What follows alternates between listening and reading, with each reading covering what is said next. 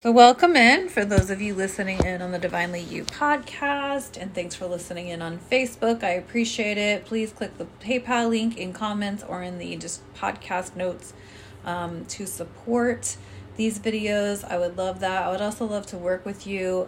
You're my ideal client for accessibility if you are like technology illiterate and you have a team and you want to learn more about like basic stuff. So and I can always refer you to someone else if I don't have the knowledge or the skills to support you in share screen getting things the way you want it to go. Sharing screen list in Keynote AX freebie one item selected. Share Keynote. You have started screen share. However, as far as like educating you, I'm the bomb as far as I'm concerned. Keynote AX freebie window slide 4 not all access play slideshow. So let's talk about the fact that not all accessibility is for every disability. This should be obvious, but it's probably not because everybody wants to do the right thing, right? And like I always see it, and like their heart is in the right place. But so I provided here some physical examples, like low countertops, great for people in wheelchairs, not so great if you're low vision, because if you place your POS machine, your point of sale machine, and you attach it to the lower counter, that means that now I have to bend over, or in my case, I just squat and consider it part of my workout. But not everybody does that. So if you have an older person who may be losing vision and your POS point of sale machine is on a lower counter, it may be harder for them to operate or function the thing. However, it's perfect for the person in a wheelchair who needs the counter lower. So I hope that makes some sense, but that's kind of like a really physical example of not all accessibility is for every disability. And I am actually going to joke around a little bit here with the whole motion sensor public bathrooms.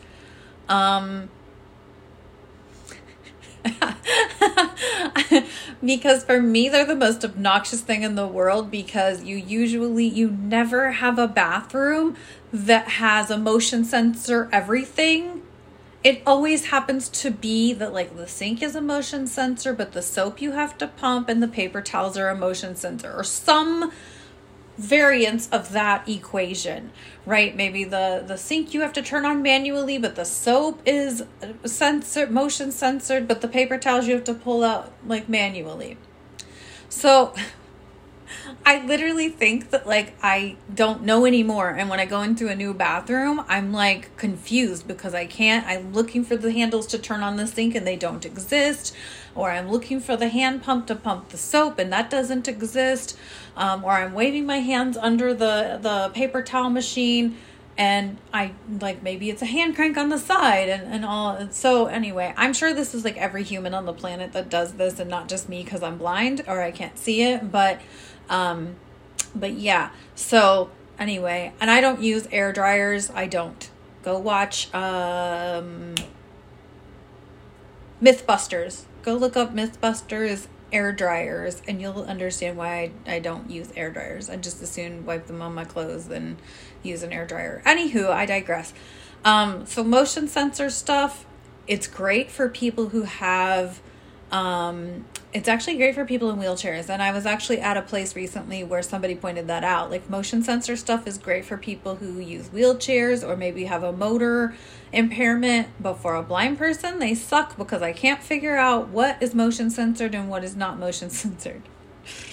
So there's that. And the same thing goes with like how the doors work or things like that. I think in the Hearts Unleashed podcast I was on with Abigail Gazda, I mentioned, she asked me how I find out whether there's Braille signage or not. And I was like, there's no other way than to just grope the wall, right? Like my immediate instinct is usually to look at the door, touch the door with my hands to see if the sign on the door, and usually they're flat.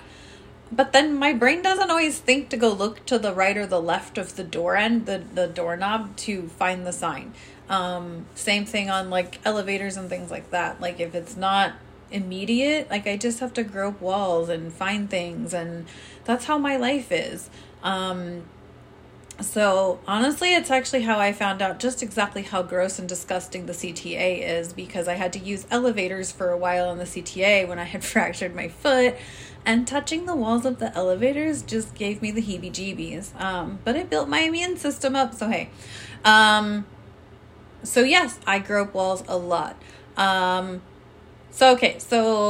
then captions versus descriptions. Okay, so I was watching The Lion King, the 1994, the cartoon version of The Lion King, and it was audio described, meaning that it tells me what's going on in the movie, like the physical actions that are happening in the movie. And at one point, the audio description said that Simba belched or Simba burst out laughing. And I'm like, that's not audio description, because I can hear. But that would have been the closed captioning for someone who's hard of hearing or deaf, is that the movie was, or that Simba belched or Simba laughed or whatever it was. Okay. So audio description is describing the activities that are happening in the movie, whatever's relevant to the story. Okay. Versus closed captioning, which is words appearing on the screen saying what the verbal things are being said in the movie. So that's the difference there. If you'll notice, a lot of social media, YouTube, Facebook does it, Instagram does it, whenever you have the sound off on a video, it does caption the video. YouTube is supposed to have audio description available, but to my knowledge, most users can't figure out how to make that happen. So, but anyway, so when you do a video and it's just music and you doing something or pointing at words or whatever, people who can't see they just assume there's just music going on. Like there's nothing for them to actually get from your content. Because if you're just pointing at words, I see these all the time on TikTok and on Reels, on Instagram and whatnot. And, or if you do like a video and you just have a slideshow that just rolls through, that's good. But if you don't describe it, you're excluding a whole population of people who can't read what's on your screen. And I don't just mean this for people with disabilities. I'm going to say it again. There's older people who do or don't acknowledge that they have a vision loss. Maybe they don't realize it because it's happening so gradually, or maybe they do and they just can't talk about it yet because that's part of the grieving process. Is some people have a disability and they can't talk about it. They can't articulate what's going on. So I feel like that's always important to think about, is that not only do you have different things that work differently for different disabilities, but they're more like, if you're talking with me, I'm gonna like be upfront. Like, I can't read your content. I can't read this thing. Can you send this to me in an alternate format? And I'm probably going to even tell you what format to send it to me in, because I'm knowledgeable of that thing. But you're probably going to have customers or clients come at you who can't articulate that. And they may just say, I can't read this. Screw you. Or they may say, I can't read this. Can you come up with a different format? And that's where educating yourself on formats and document formats and things like that becomes a real asset to you and your team, is knowing like that somebody can't read or interact with a PDF. But if you sent that same thing to them, Canva, that's a new one that is a problem. Canva, people are using it to create their advertisements and whatnot. Canva files are image files, therefore they can't be read by screen readers. And I talked about this a couple weeks ago in a different video. But my point in all of this is, like, all you have to do is put something in a readable document, like a text document format, for a screen reader to be able to read it, or even to make it easier to zoom in and zoom out of. So educating yourself and your team as to formats and different disabilities and just what options you can have available. But just thinking about Simple things. Is there steps into your venue? Because that's not just a problem for people who use wheelchairs, but that's a problem for somebody who may have a mobility impairment that's not requiring them to use a wheelchair, but does make it difficult to go up and down stairs, for whatever reason.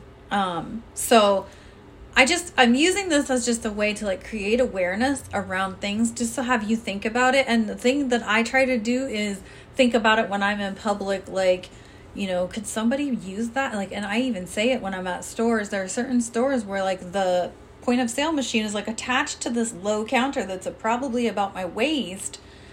And I'm like, I can't use this. I can't see the screen. It doesn't have there's no headphone jack on those things. They do not talk. I don't know why. Anyway.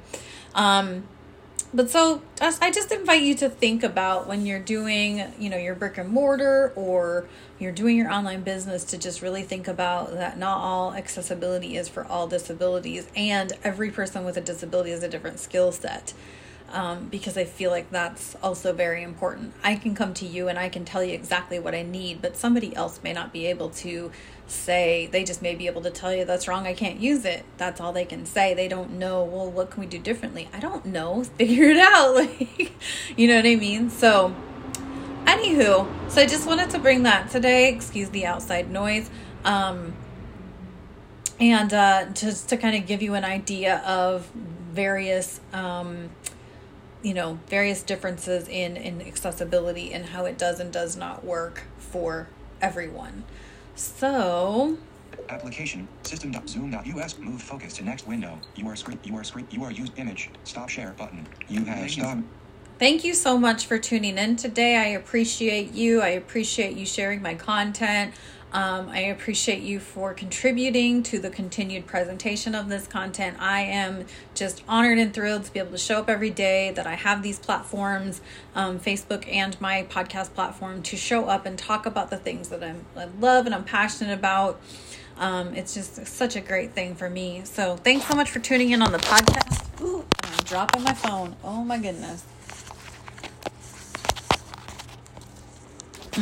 I'll talk to you on the podcast tomorrow.